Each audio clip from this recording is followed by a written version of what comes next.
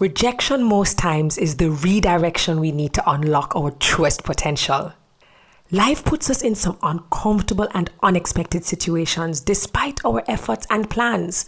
So how do we look at failures as opportunities? How do we deal with life's uncertainties, identify some losses as wins, all while not labeling ourselves as total losers or failures? You'll find out right here on Redirection with Terry Carell.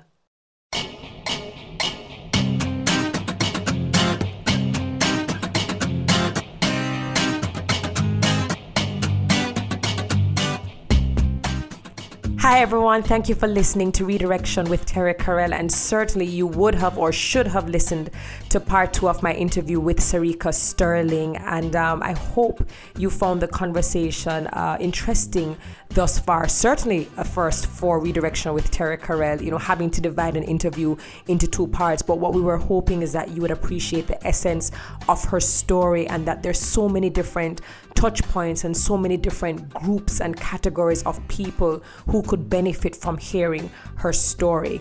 Now you must be wondering, so how part 2 go? Well, part 2 is a different part of her journey, and again it is rough, and just hearing her story you kind of start wondering, how did she just deal with all of this?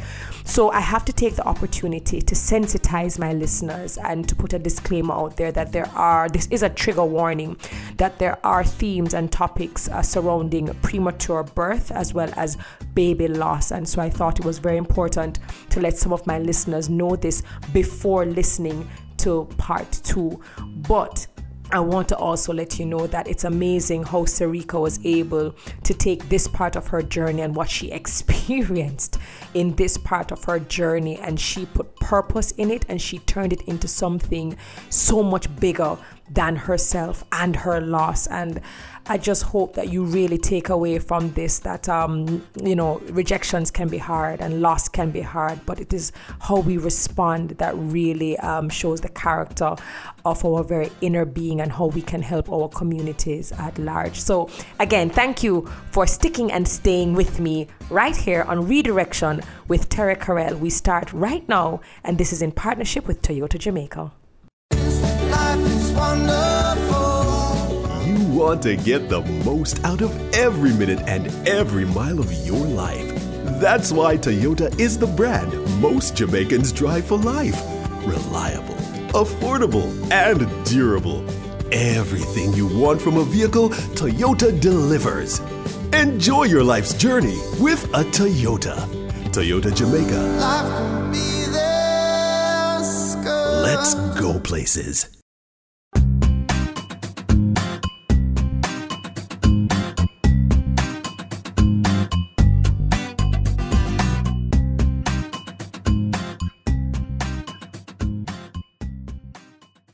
I started seeking knowledge. So at that point, no, as I said, Terry, I started believing that what I was manifesting was in me all along. And I needed to just know that it was there. I needed, and it took my husband to see it before I did. As I always said, he saw me before I saw myself. And what I'm seeing now, what I'm doing now, is what he saw 15 a long years time ago.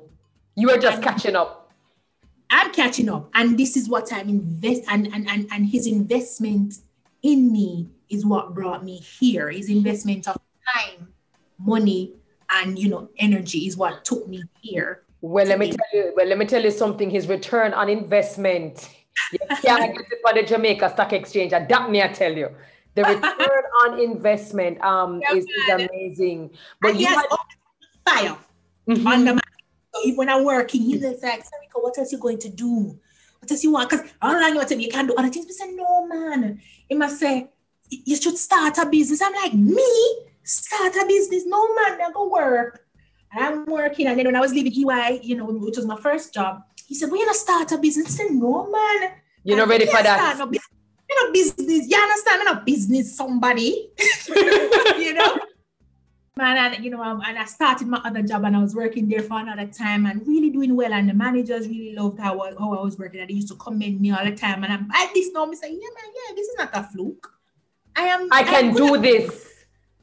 do this. I got this. And people, seeing my traits and really liking me. And then it got to the point now, Terry, where I say, okay, I need to do something else with my life. Because girl, know things now. I remember me never used to dream. I did a seek knowledge, seek knowledge. Yeah, I seek, because now I got to the point where I felt like, boy, I've learned a lot. I need to start learning some more now. I need to start pushing the envelope. Let me see what else is in there. And I remember going to my husband and I said, boy, Stefan, I want to move on, but I don't know what to do. Like, I feel like I'm doing something more. Mm-hmm. And he says, why you not start a business? Me saying, come up with this business start. But at that point, I'm saying, you know what? I was so much at that point where I wanted to do something. I'm saying, you know what? I'm going to see. And he said to me, he said, but, we're going to go back to a one-income family. Yeah, which is fearful. And that's what keeps a lot of persons stuck doing what they are, safe doing. Yes. So, and he said to me, Sarika, go ahead and start the business. I will carry the family until you, because He's an amazing man. know that you will make a good business person. And that's how much I believe in you. Quit your job, start the business, and I'll take care of the family until the business start making money. Here he is again. Remember, this is the same thing he did, When you went to UA. Him full circle now. And me say, I'm going to try a thing. And, take him up on his offer and go there. And again, I wanted to make him proud. Terry, you know what I did? He said, we take care of me. And I said to him, I don't want any money from you right now. Right? Just take care of the bills. I didn't want any pocket money because, he wanted to give me pocket money. And I said, I don't want a pocket money. I want to feel desperate. Yeah. The bill and the water rate and the rent. So we are. I don't want no extra money, but I go buy no blouse or I go see no shoes. No, I don't want no some food, and I'm desperate for this thing because I need to ensure that I am making you proud, I'm making myself proud, and I'm putting my all in it. I don't want to get too comfortable. And that's how I stepped out on my own. I left my job, 0 clients, because I was under a non-compete contract. Yes. So I could. Like how some people transition with them start a little business on the side, and then when it get big, no, I had to leave. This was cold turkey. Cold turkey. So December 31st, I walked out of that office, 0 client, no office space, nothing. Registered a business, Senior Accounting Services. We initially wanted it to be Sterling Accounting Services. But when we got there, they said we couldn't get that name because it was too close. Yes. That domain Yeah. had to be another. So all right, Senior Accounting Services. And that's how the company, the business was born. And it has been in business since, for how many years now? That 5 years. So January 2 was our 5-year anniversary. Congratulations, especially considering you always hear that startups and businesses fail between the first 3 to 5 years. So congratulations on making it to your 5-year mark. Here's how we make it. This is coming like a 2 different podcast, no. Because when we started out 0, nobody, I was in my living room and didn't even know how to get clients. And then I met up with one of my friends who was in media space, and she said, Circa, you have to go, they got network. I'm like, all right, let's try so we can do. And Terry, the hardest thing is to network when nobody know you. And you knew it. Absolutely. A lot of people overlook you to these events, and everybody talking to their friends, or they want to be around this person because this person popular, and pour you know like a corner and try to seek out 1 or 2 people you can't go say hi to. I've had experiences where I, walk up and introduce myself to people and them just say 2 things and just walk off. I've had experiences where we exchange contacts, and whenever I email or message this person, ghost. And that's what a lot of persons always talk about in terms of networking. It's extremely intimidating because not only that, you have to get outside of your comfort zone, you have to put yourself out there. There can't be any fear of rejection, and certainly, the shame thing is not an easy thing to deal with. So that's the thing. No, I was at this place. I was at this place where I was a lot more confident. So me never share my nothing. So even if you don't want to answer my emails, when I see you at that networking event, me still gonna say hi. I say, hi, you remember me? I sent you an email. I didn't get a response most of the time. Them say, You know, see the email, we play the fool. I said, really, I'll just check and see Resend. another one. But Forward. yeah, man. So I went out there and sometimes it got very demotivating. Sometimes I didn't even want to go anywhere. I'm afraid I said, I gotta put on the clothes and put on like lipstick and me start research now how to network, how to talk to people we don't know. You know? And then I found out that all you need to do is to just make one contact. So I said, all right, then I'm not going to bounce around the room like no social butterfly. I'm going to scope out the room.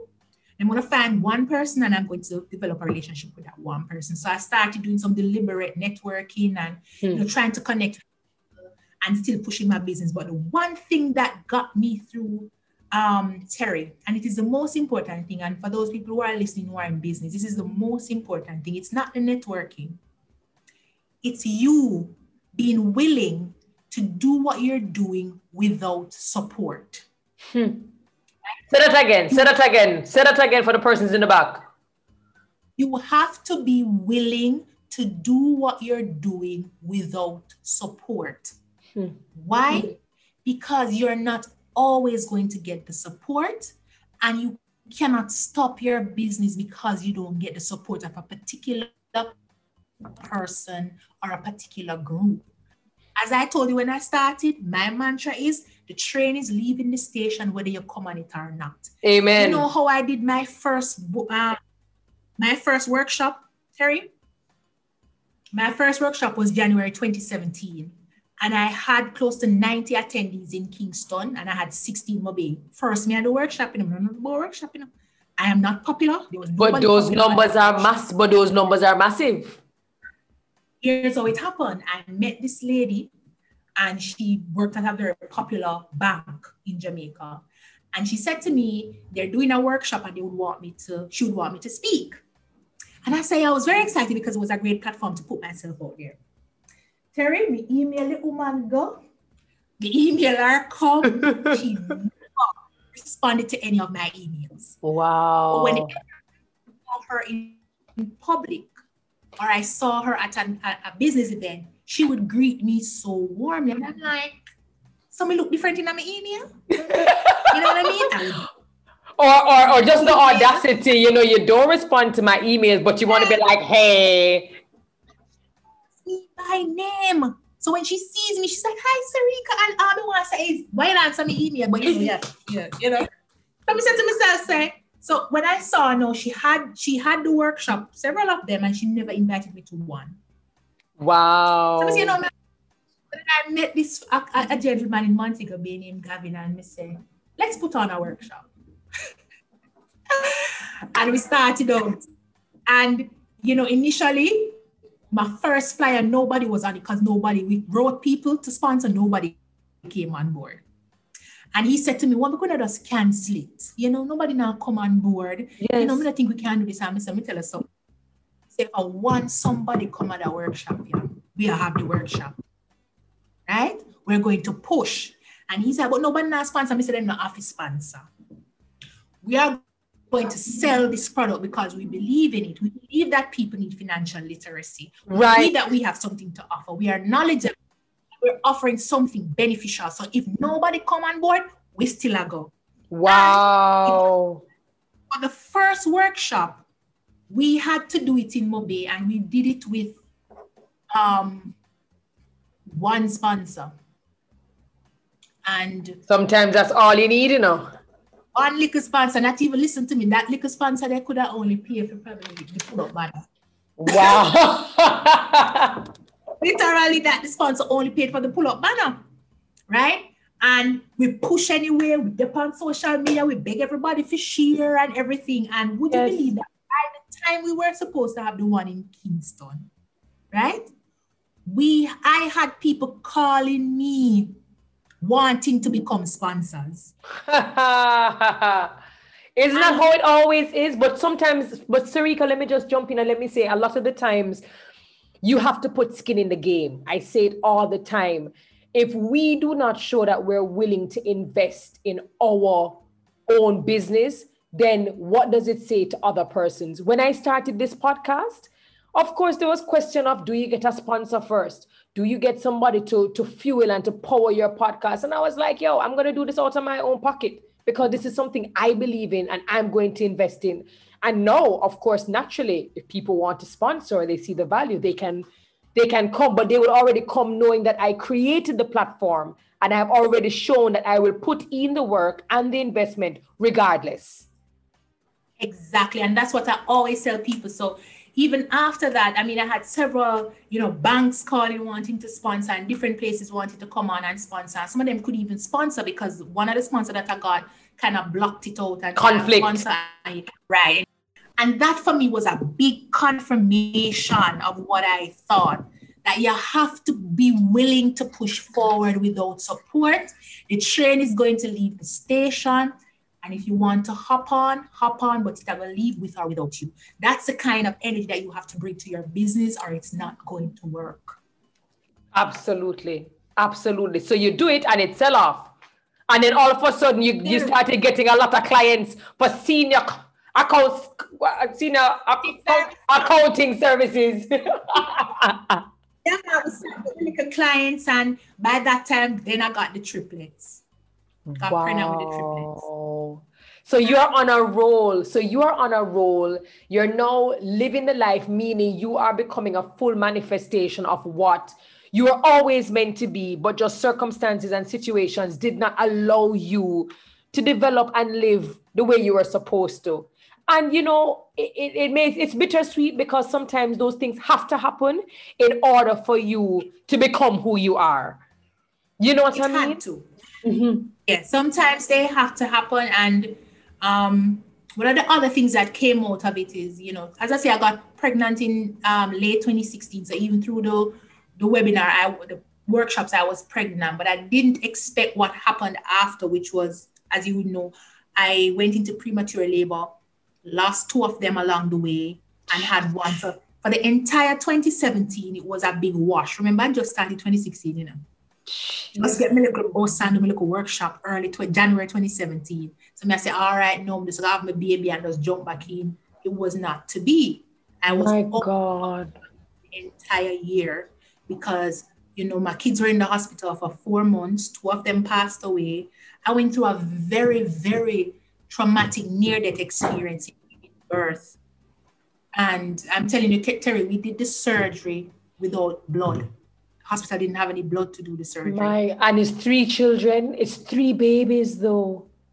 And the doctor said, listen, they actually said, okay, we have to try to airlift you overseas because we can't. I mean, based on what we're seeing, we just don't think we can manage. We can't manage keeping you and all these babies alive. And, they say, okay, we have to contact the air ambulance. We have to contact the hospital. And, you needed to. So first of all, the air ambulance needed $10,000. Hey, US. And then the hospital overseas said, you have to show that you can pay for this surgery. And I thank God at the time, I mean, it didn't work out, but at the time I had a very, very good friend. And, she called me and she said, Sarika, don't worry about it. I will pay the $10,000. And wow. I'll pay the $10,000. Just relax, because them time we start fret. No, everybody are fret. We don't have that money. We get $10,000 from to pay just the air ambulance. Because the air ambulance, we're not moving until we get at least somebody to commit to send us that they will send us the $10,000. So she did. That is an angel. She's an angel, but she's also a reflection. And whenever people step out and help you in big ways, it is a reflection of who you are. It is a reflection of she. You guys know who she is. I won't say her name, but she is a sweetheart. And but then it so happened that when they got my file, they said, "No way, we're not transporting her. She is too old. There's too much going on with her. We can't take her." So the hospital was like, "We're gonna have to operate here." So they start reading off what's in my last will and testament, because they came and they said to me, "Boy, Sarika, you're having 3 babies, but we only have 1 ventilator available." Jesus Christ. Need a ventilator, then essentially 2 of them will die because we only have one. What was going through your mind? And I'm going to bring in Mr. Sterling as well, because a lot of the times when we speak about pregnancies and baby loss, you know, there's a lot of emphasis on the mother for sure, and we understand why. How did he manage this as well? Well, I mean, at this time I was in the hospital, and it was because a matter of fact, it was a surprise. We didn't know that I was going to go into labor so quickly. And he wasn't there. So he came back. And of course, the same things the doctors, I couldn't see him because remember, I was in the theater. You can't come in the theater. So he was outside, and so I didn't know what he was doing out there. All I know is that everything the doctors told me, they went and told him. And, you know, but afterwards, he said, Sarika, I felt like I was going to die because all they're telling me is that maybe you're not going to come out of this. My word. And the babies are not going to. And they were telling me the same. At the time, what was going through my mind was, God, please. You know, that's how I said, God, please. You know, God, please. And then, remember, this ordeal started from 5:30 in the morning. And by now, it was 10 p.m. It went on all day. I didn't eat. What happened is I couldn't breathe, so my lungs started shutting down. Mercy. The doctors didn't know whether I had kind of a blood clot or something, so I had to do a CT scan, which was not good for the pregnancy. They found out that there was water in my lungs and that my ducts were closing slowly. So that's why I was restricting my breathing, and I wasn't getting enough oxygen, which means the babies weren't getting enough oxygen. Oh my goodness. And I also had an infection that seemed very close to entering my bloodstream, which would kill me as soon as it does. I don't even know. Like, I'm hearing you riddle off all those things, and I think like I'm watching one of those medical series. Yeah, like Grey's Anatomy, and I'm just like, what? And so they were telling me all these things, and they're like, Sarika, you have to prepare yourself. Jesus. And they say, all your babies may die, and sadly, you may die. We will do our best, but we cannot guarantee you that you will wake up from this surgery because we are not sure why these things are happening to you. And we're not sure when we open you up what we are going to see. And did you have any last thoughts or last wishes where that was concerned? I mean, I've never experienced anyone telling me, hey, you know, you may not wake up from this. Can you remember? All I was thinking about was my son and my husband. He was 10 at the time, and all I kept thinking was I didn't get to see him. I wouldn't get to say goodbye. I wouldn't get to tell him that it is okay, that I love him, and that it is okay. You know, I didn't know if he was going to be able to handle my death. You know what I mean? Not having like a last hug, not seeing me, not knowing that I love him and that, you know, it's going to be okay. And that is, you know, that life has, like, I just wanted to tell him so much. Wow. But I couldn't. I wanted to tell him it was going to be okay. And you don't have to be too sad about me dying. Just be great. Just be, you know, have a fun life. I'm here. I wanted to tell him so many things, but I couldn't because they would not allow him in the theater. They wouldn't even allow my husband. My husband came in when they were actually moving me to the operating room. And they called him in because they wanted to pray. Oh my goodness gracious. So it was done. So basically it was a wrap. So they came in and they brought in the doctors came in, and there were so many doctors there. Like, it was like all the doctors that were there were there. And then they called in the anesthesiologist, and he explained to me what he was going to do, that I couldn't do the regular C-section where they just cut you, and they had to put me to sleep because I was too ill. So they had to put me to sleep, and he had to tell me that you may not wake up. So you have to sign this paper indemnifying me that if I put you on and you don't wake up, then it's not at fault. He's not liable. And then that was one. And then the doctor now brought another couple forms, and they're like, okay, we have to do the surgery at 11 o'clock. Can't go past that. But the hospital has no blood. And we can't get any blood from the blood bank or anywhere. Oh my. All we have. So basically, the doctor said to me, Mrs. Sterling, if you go into surgery and you start bleeding out, we will not be able to save you. Straight up. Please. Our only option would be to start removing your organs to stop the bleed, right? So hold on. Removing your organs? Right, so they would have to like remove my womb or my cervix to start removing things so that they could stop the bleed somewhere. So I had to sign a paper to give them authorization to remove, what it is they need to remove to save my life. My womb or my tubes or my, cervix or whatever it is that they have to remove, to save me, because they didn't have any blood to replace the blood if I started bleeding out. They only had blood plasma. So I had to sign that off as well. And then they said, okay, let us pray. Oh my God. I mean, listen, you can laugh about it now because you probably had to go through this so many years. But I mean, what else are we going to do but laugh at this point? Exactly, because at the time I said to them, and they looked so sad, all the doctors couldn't even hide them emotions. That's how bad it was. Doctors normally they couldn't. Because even one time I said, I must whisper over one side and I peep, and I'm like, oh my God, they look so scared. And I remember I was talking to my husband on the phone, and I said, Stefan, they all look so scared. I think something is really wrong, And, she said to me, are you okay? And I said to her, Doc, you guys just have to do what you have to do. I mean, you're not God. Right now, what is happening is out of your hand. There's nothing I can do. There's nothing probably you can do. So therefore, it is in somebody else's hands. It's in God's hands. And if it happens that we all die, then that's it. Is what it is. Nothing more that can be done. There's nothing I could have done. And if you go into this surgery and it so happened that I die, then there's really nothing I can. So let's just leave it in God. But then, Sarika, imagine that they go through all of this. You see the doom, right? You see the doom and gloom, but then you give birth. You have the three of them. Yes. They are alive. All odds. I was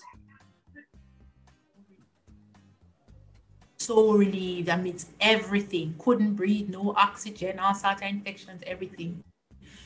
And to wake up and for them to tell me that they're all alive, I was so relieved. And I thought, yeah, man, we made it. Past the worst.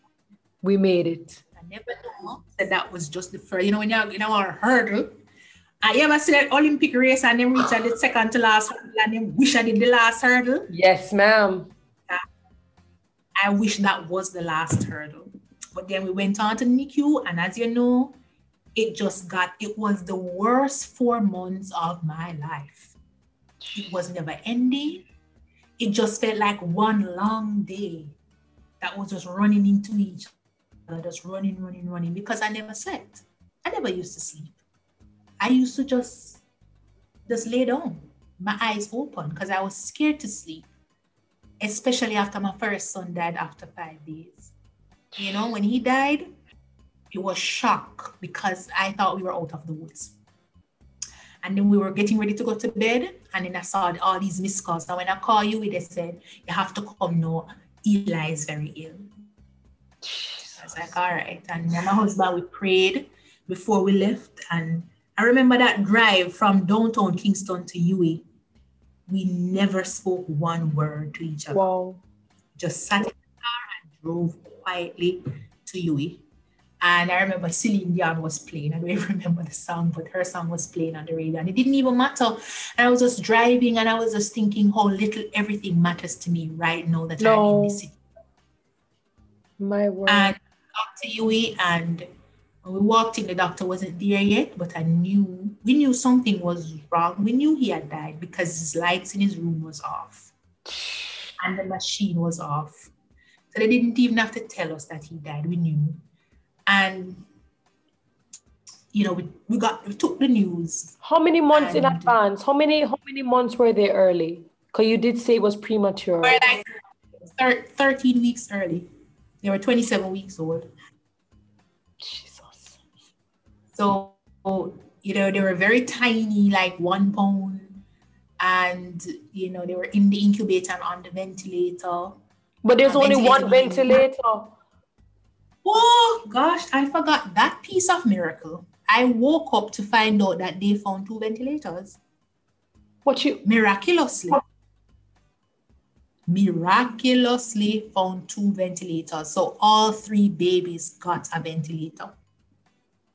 And even then, even with all that indication, I was like, yeah, man, that is the indication that everything is going to be okay. But it was not to be, because he passed away from a pneumothorax. That's where his lung popped. It was a side effect of the medication that he would get to go on the ventilator, and that killed him.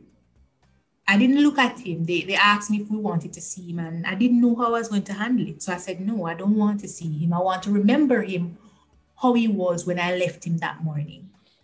Sarika, can I ask you a question? Let me ask you a question. How do you process?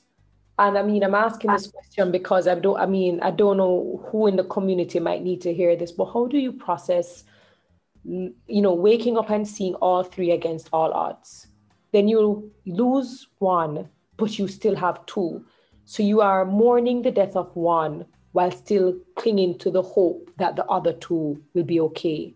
Then you lose the second one while still grieving and mourning the death of the first, while now for sure clinging to the very little hope that there might be for the third. How on earth do you process all of that? And do you even process it? You don't. I never processed it. I was just going day to day because I was waking up, not because of anything. Night just turned to day, day turned to night, and I just move. I just go to the hospital. I prayed until I stopped praying.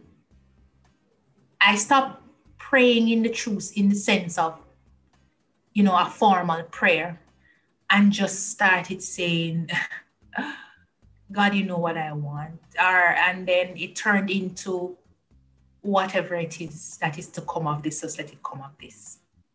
Your prayer changed over time, because first you're hopeful and you're praying that, they all survive, and that with the first one that you're like, okay, let the second one survive. And then when he's getting sick and everything, you're like, so clearly my prayer isn't working. For their survival, and my prayer is not what is going to save them.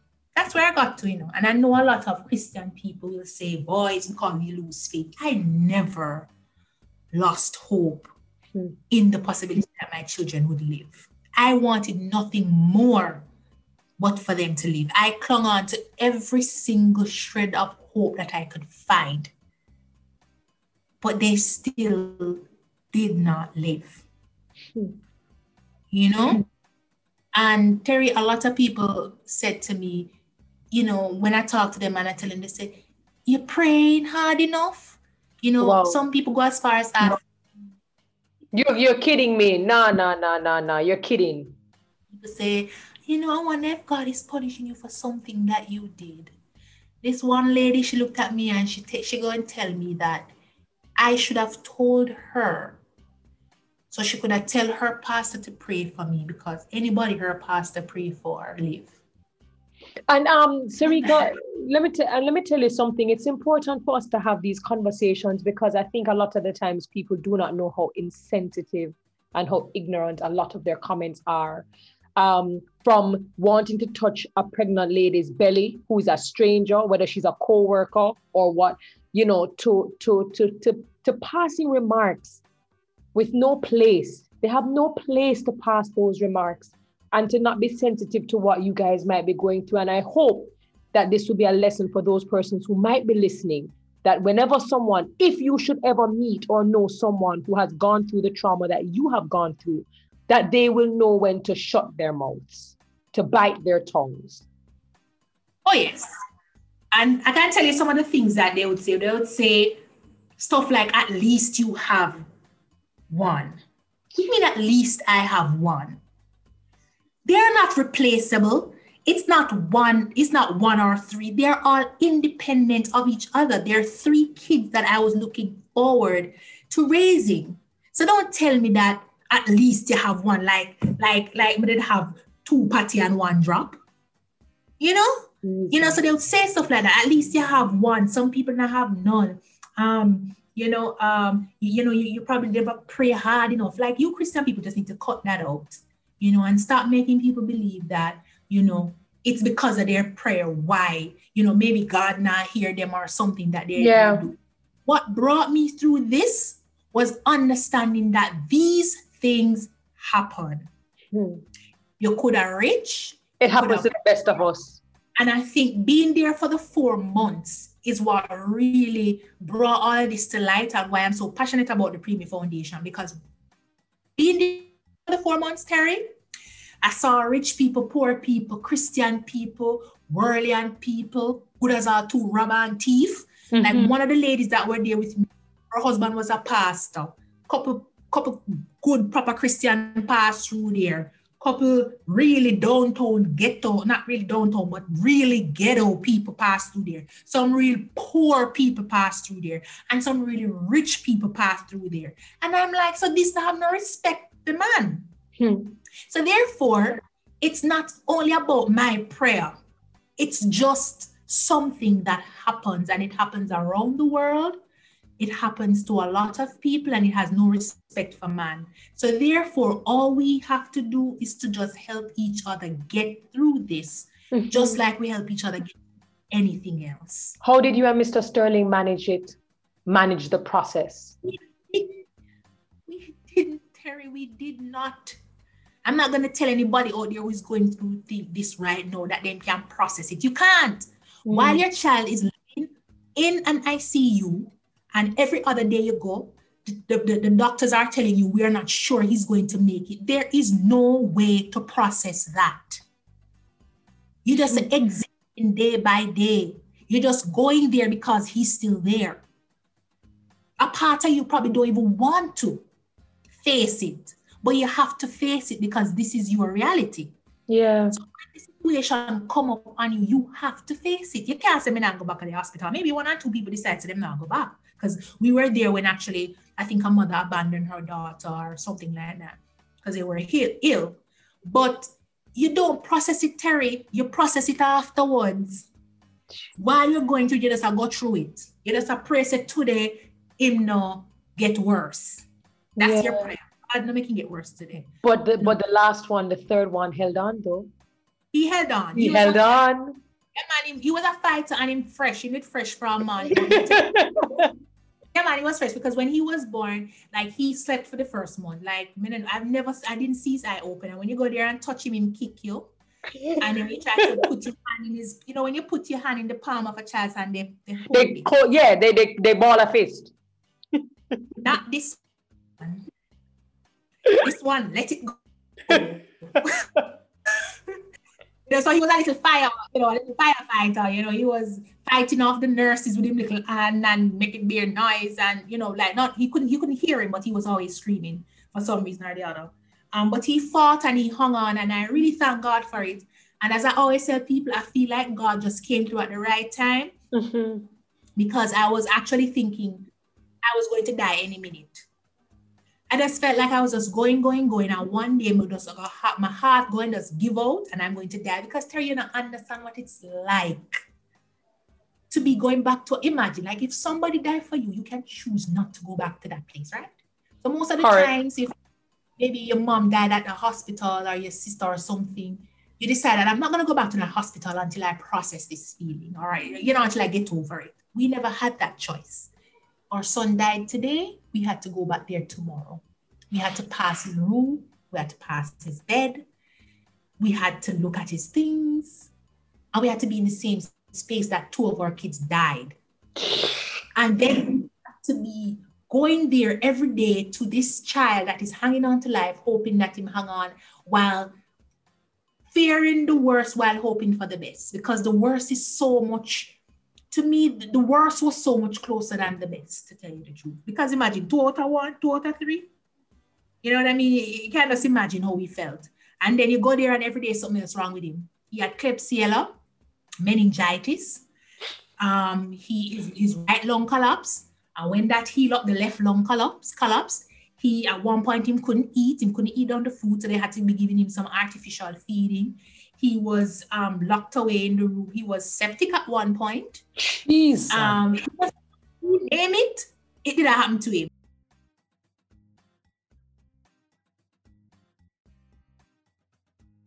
There's just so many scars from there so long. You go there and one day they shave off him head and put a needle in it. You know, it's trust me, the things that you see in a NICU is not pretty.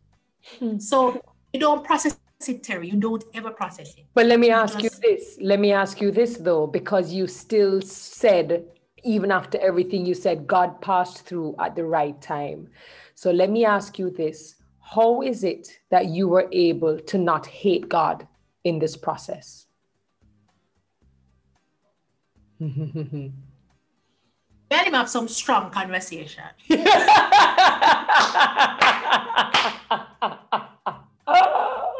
Honest. It's honest. Yeah, man.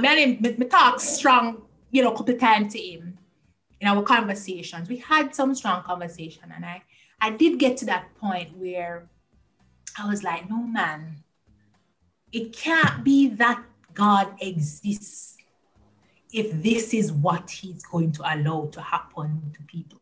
Mm-hmm. And I think at the same time, there was a lot of things going on. There was war, I think, in some Middle Eastern country where the babies were being gassed. I remember vividly that a 2-year-old shot himself in Portmore with his father's gun, and an 11-year-old died somewhere downtown by some drive-by. And, you know, all of those things start becoming very pronounced to you because you're yes. like, well, that's a watch we just anything that's happened to we. You know what I mean? And I did not lose my faith in God. What it did, it gave me what I would call the right perspective. It opened my eyes to what was there all along. That we are really not here for our own purpose. We are here to serve a purpose. And that purpose is outside of us, and most of the times outside of what we want. So, you know, me going through this experience and, you know, my babies, you know, dying, there was a reason for it, and I may not see it ever, but it did serve some kind of a purpose, you know? And, you know, lots of people will probably look at it like that's what you had to tell yourself, but it's fine if that's what you have to tell yourself. Yes. But my faith was always, I did waver. I did, you know, as I said, talk hard to him. But I came right back, even after all that loss. And I came to the realization that, Sarika, you have a purpose here. The fact that you got pregnant when you weren't looking to get pregnant. Yes. None of those things you caused on yourself. You never got shot by triplets. It happened to you. And then for this to be happening, it means that this is just what needs to happen now. This is what is happening to you now. And these two kids, even though they passed, they would have served their purpose, whether it would be to strengthen you or it could have been, because sometimes our experiences in a Terry is what I got from this. Sometimes our experiences is not for us. True. Sometimes our experience is somebody else. Absolutely. So what I clung on, okay, this happening, I met so many people, and what happened to them is going to change so many lives. That was their purpose.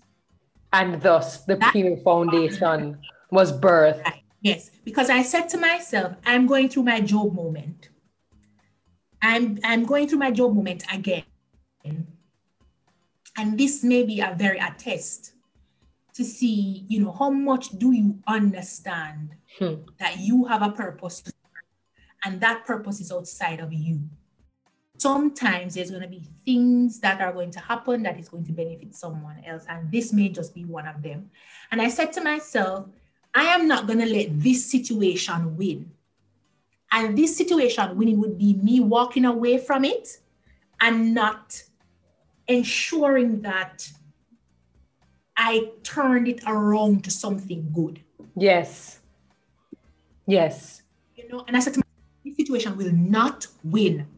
I am not going to break. I mean, I got suicidal. Honestly, I got very close to depression, you know, and every time I got there, I said, Serica, you can't make it win.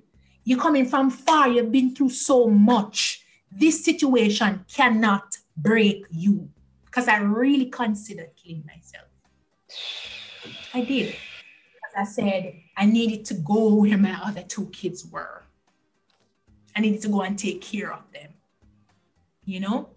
Oh, man. And Serica, you have more to do here. And the fact that you woke up, the fact that you didn't die in surgery meant that you are supposed to be here. Absolutely. So you have a 10-year rule and you have this one who you're still clinging on to. And I said, you know, how am I going to ensure that this experience that I went through, other persons understand the experience and that other persons don't have to go through it alone? Because when I was going through it, I couldn't find anything. No resources, materials. Nothing. There was nothing that spoke about prematurity and about premature births and how difficult it was. Yet still, I was at the hospital where the doctors told me it was a common thing. And I couldn't find anybody who has ever experienced it in Jamaica. And I was like, well, people need to know that, you know, this happens and that we are not equipped for it. And the conversations don't happen, or they're not public, or they're whispers. It's a lot. Because after I came out of the hospital, I spoke to a lot of people who told me that they had premature kids. These are people I know for years. And I'm like, I would never thought you had a premature child. And they say, yes, the child died. And I'm like, so nobody's talking about this? And then, you know, I'm at the hospital and the doctors are saying that most hospitals don't have ventilators and they don't have equipment. I met this one lady, she was there for the 2nd time. Her first baby died because she couldn't get a ventilator. And here she was again needing a ventilator. And then another colleague of my husband, both their kids died. They had twins and the hospital never had a baby. Mercy. So these things are happening and nobody's talking about it. So I said, that is what I need to do. People need to hear about this. People need to understand the emotional and the physical and the mental and the financial impact, because I left you with a $3.8 million bill. Wow. Where we forget $3.8 million from, you know? So people need to know that this is happening and that our hospitals are not equipped, that people don't have the money to pay these bills, and that people's children are dying because we don't have the resources to give them a fighting chance. And one of the reasons why I was able to work through this, Terry, was because my kids had a chance to survive. Yes. Imagine the parent who the child never got that opportunity, who was told, you know, we can't save your child because we don't have a machine. It's much harder for them to process it. I don't know how I would have. I mean, I probably would have, but I don't know how I would have handled it if they didn't get a chance. They got a chance. And for me, the Preemie Foundation wants to ensure that every child get that chance. That if your child is going to pass, it's not because of a lack of equipment or resources. Yes.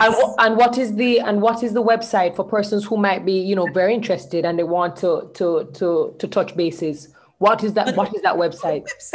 Website will be coming on stream in February, because we're building it out now. But our Preemie page is the Preemie Foundation of Jamaica, and we're on Instagram, and we are also on Facebook. So persons can message us. Our page is open. They can send us email. Our email is there. Our phone number is there. They can reach out to us. So what we try to do is to, one, raise awareness about premature births in Jamaica. We try to raise funding for medical equipment. Our project this year will be at the Princess Margaret Hospital in St. Thomas. Yes. We're in talks with them now because, believe it or not, we're in 2020 and that hospital does not have a nursery. Not even a NICU, you know, a nursery. Meaning... Say that again? Hold on. So when mothers have babies... The children's ward, which they're not supposed to. They're supposed to go to a nursery where only babies are kept. So they're on the ward with children who are ill, with all sorts of illnesses. they're there. So, wow, in 2021, wow.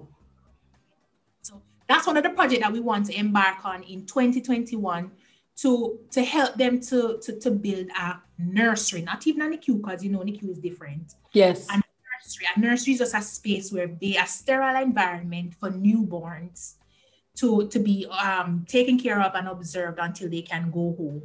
And NICU now is where critically ill babies are treated. So but they don't even have that. So what's happening now is that whenever you have a premature baby or whenever you have a baby that is critically ill, they have to transport them from St. Thomas to Bustamante. And St. Thomas Road is nice. So can you imagine having a baby who's critically ill, who needs a ventilator right now, or needs a particular medical equipment right now, and you have to take them from all the way down to St. Thomas Bottom to Bustamante RUE. I just think it's interesting as I hear you speaking and I'm seeing your passion through the screen. It's just amazing how we speak about redirection, and that's the whole reason why this podcast is called Redirection. And sometimes redirection is not necessarily a job or a career. A lot of the times it could literally be something that's really heartbreaking, such as the loss of a child, to spurn, to birth something like a foundation to help others. Right. And that's the thing. And that's my way of winning this negative situation. And, for persons out there, that's what I want to give them. I've been through a lot of negative situations. And as you can tell, sometimes when you go through a negative situation, you either become negative. Yes. Or you can turn it into a positive situation. As much as you can, try to make it a positive one, because your situation or whatever happened to you does not define you. It's not happening to you because you deserve it. It's not happening to you because God don't love you. And it's not happening to you because it's your lot. It's happening because that's just what life happened. It's just life. Bad things happen to bad people. Bad things happen to good people. So don't take it on as your cloak, right? Always try to push through. Always try to flip it into something positive, and you don't flip it overnight. It may take years, but just keep going. And is he still a fighter? I never got his name. I got the name of the second child, Eli. What's his name? Eli. It was Eli, Adam, and Seth. Eli, Adam, and Seth, and the one who is the fighter. Seth. And how is Seth doing? Seth is still a fighter. Good. Seth means the appointed, and I really think he's appointed. And him give beer trouble. Seth, he is strong, and him love lick, him hand light, him love lick, him love scream, him love throw tantrums. But he's the sweetest. I mean, he loves kissing and hugging. Like when I go home now, I can't move. I have to sit down and him go throw him foot upon me, and him go rub my nose and rub my face and come kiss. He's very sweet, but him rough bad. Really? Well, what I will say is that he has a hell of a story to share. I look at him every day and I'm like, boy, when I get to tell you this story and you will really appreciate you being a fighter, and with that being said, it comes to another point in the premature journey is that the fight doesn't end when you leave the NICU. Yes. It continues. Because, the hospital give them up until I think they're up to age 5. They have to constantly look at them because anything can, they aren't fully developed and they have to just watch them. So for him, he has a what they call a global delay. So a global delay. Right. So what that means is that he does everything late. So he's still catching up. Yeah. But if there's anybody he can learn from about catching up, it is his mom. Don't. So I'm not, I'm pushing him. I'm there. I feel no man. Every day I'm talking to him because he's talking, but he's not really making, sentences. Yes. So he'll say a bunch of stuff. And sometimes he'll walk and he'll look like he's wobbling. But yeah, I look at him and I'm like, you are going to be great. That's all I'm seeing. You're gonna be great. So even though you can't talk now, I'm looking at him and I'm seeing the day when I have to tell him to shut up. I believe that as well.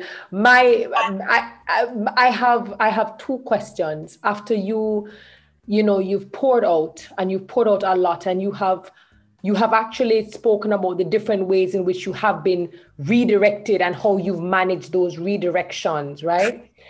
What's next for somebody like you who's been through it all and has survived it all and just levels up each and every time? Like, what's next for Sarika, honestly?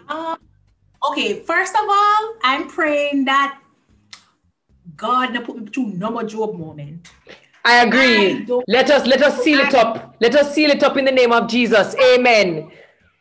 I don't want to go through any more difficulty. I have accepted that I'm a fighter. I've accepted that I am strong. I am strong. And I can say that today, that I am strong. I sit and I look back at the things that I've gone through and I'm like, boy, Sarika, you're strong, man. And I appreciate that strength. So for me right now, I think this experience what it has done to me, it has brought another level of clarity. And I think that level of clarity is what pushed me in my business. Yes. That's the experience that I have, Terry. I try to learn from it. And I don't just learn from that experience for that. I learn from it for life. Yes. Cliche as it may sound, one, life is short. So therefore, go forth and do. And don't wait. So I don't procrastinate. I do. Come to my head and I say, someone wanted this. You do. Plan out how me can get it. You do. It has made me a doer, because what it showed me was that life don't wait on you to make up your mind. Life don't wait on you for the perfect moment. It doesn't. Life is just going. And whenever that time comes, life go just happen. So why are you waiting on life? Don't wait on it. Do what you have to do now. If you want to step out and start your business, start your business. You want to do this, sit down, plan it out and do it. Don't be like, I'm going to wait until I work for 5 years, or I'm going to wait on. If it's not a part of your plan, don't wait. Just do it. It has made me a doer. And I think that's what has made the difference in my company, in my business. That all of 2017, we not done anything. We came back on stream 2018, 2019, and in 2020, a lot of people know who Senior Accounting Services is. Look at 2020, January, I got an email from an international firm, Anderson Global. I've never contacted these people. I don't know them. Arthur Anderson was one of the big 5 firms in the world. And they have rebranded themselves after, the Enron scandal. And those people reached out to me and they said, Mrs. Sterling, we want to partner with your firm in Jamaica. And I'm like, me firm? You are way too modest. You are way too modest. You need to stop being so modest. That's what. No, honestly, Terry, every time these things happen, it shocked me. Shock other people, but it shocked me. When I went on the call, I said to the lady, I said, how did you hear about me? The lady said, we did our research. We have been doing our research for a few years.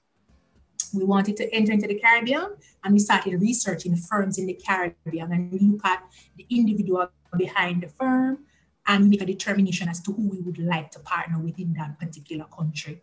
And your firm is the firm that came out on top. Clothes and skirt. And because at the time I was saying to her, I said, do you want me to send you, some information on the company and, some information on myself? And she said, no, we have all the information that we need. We have done extensive research. And I'm like, so that is because I was just working in the urgency of no, I just said, I'm just like, I'm going to do everything to the best of my ability. I'm going to give it 100%. And I'm going to build this firm. I wasn't looking for any international partnership, but these people saw me. And 2020 was just like a bust out year for senior accounting services. We got that partnership, and then I got awarded the Boss Lady of the Year from JBDC.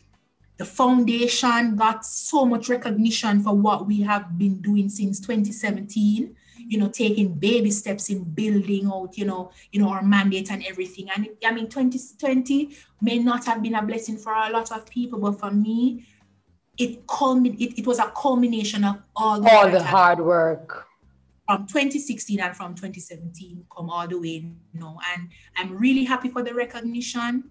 And I'm really happy, and appreciative to you for allowing me to share this story. Are you kidding? As you said to me when we were talking, people need to hear this, and if it encourages even one person, I am happy. Let me tell you something, Sarika. Let me say thank you to you.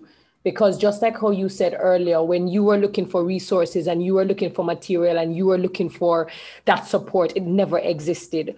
And you represent a lot of persons who don't have a good family structure when they're starting out. You represent a lot of persons who start out in parts of Jamaica and other parts of the world who don't have dreams and aspirations simply because they are limited, not by vision, but by what they are exposed to. You represent a lot of students who got through school and may seem like they're acting out and they may seem like class clowns and they may seem as if they're not no manners, but because there is a deep rooted issue that a lot of people do not take the time to ask.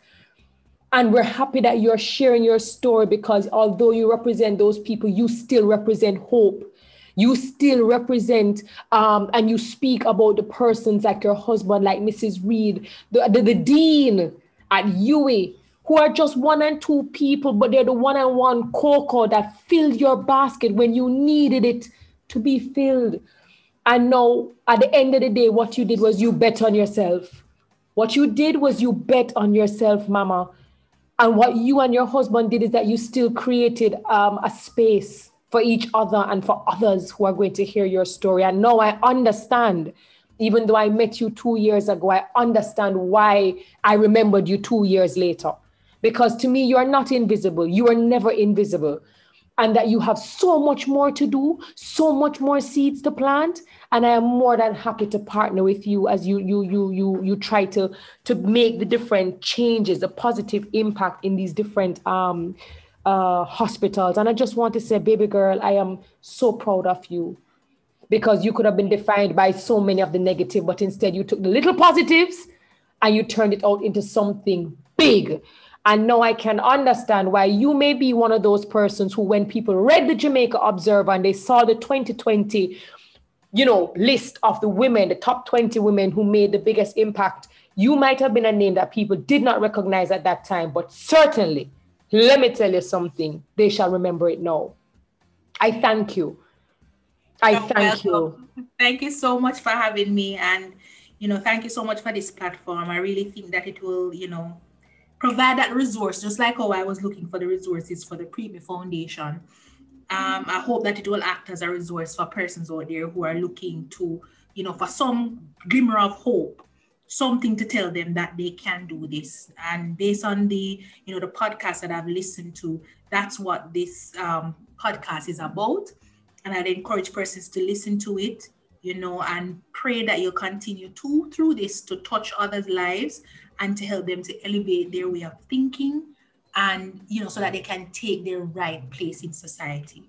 My word. Part of just being great. My word. Thank you so very much. So my darling, I don't even have to ask it. I don't even have to wish it. I know that 2021 will be an amazing year. I can't wait to work with you so that you can get my life together, get my affairs and my accounting together. My word for 2021 is actually structure. And I told you that I'm not doing anything until I get structure. And I think an accountant it has to be on that list. And so I can't wait to work with you. And I can't wait to meet Mr. Sterling, because let me tell you something, big ups to him, big ups to your union and your love, and to your sons. May God just continue to encamp around and about you. May there be abundance and prosperity, and may he clear your path of all the obstacles that might be there. And may you guys continue to work together in peace and with love and with understanding. This is what I wish for you, not just for 2021, but just beyond. Thank you so very much for your time. And to the listeners, who I'm going to say thank you for your patience and thank you for trusting that if you see this in 2 parts, it's because I think you are worthy of listening to a story that deserves its 2 parts. So again, thank you so very much, guys. Remember to use the hashtag redirection with TK. Continue to send your messages. Continue to give me your words of encouragement. We all need it in order to continue. And just continue to give us the reviews just so that we can encourage other people. This was the great Mrs. Sarika Sterling, Nee Senior.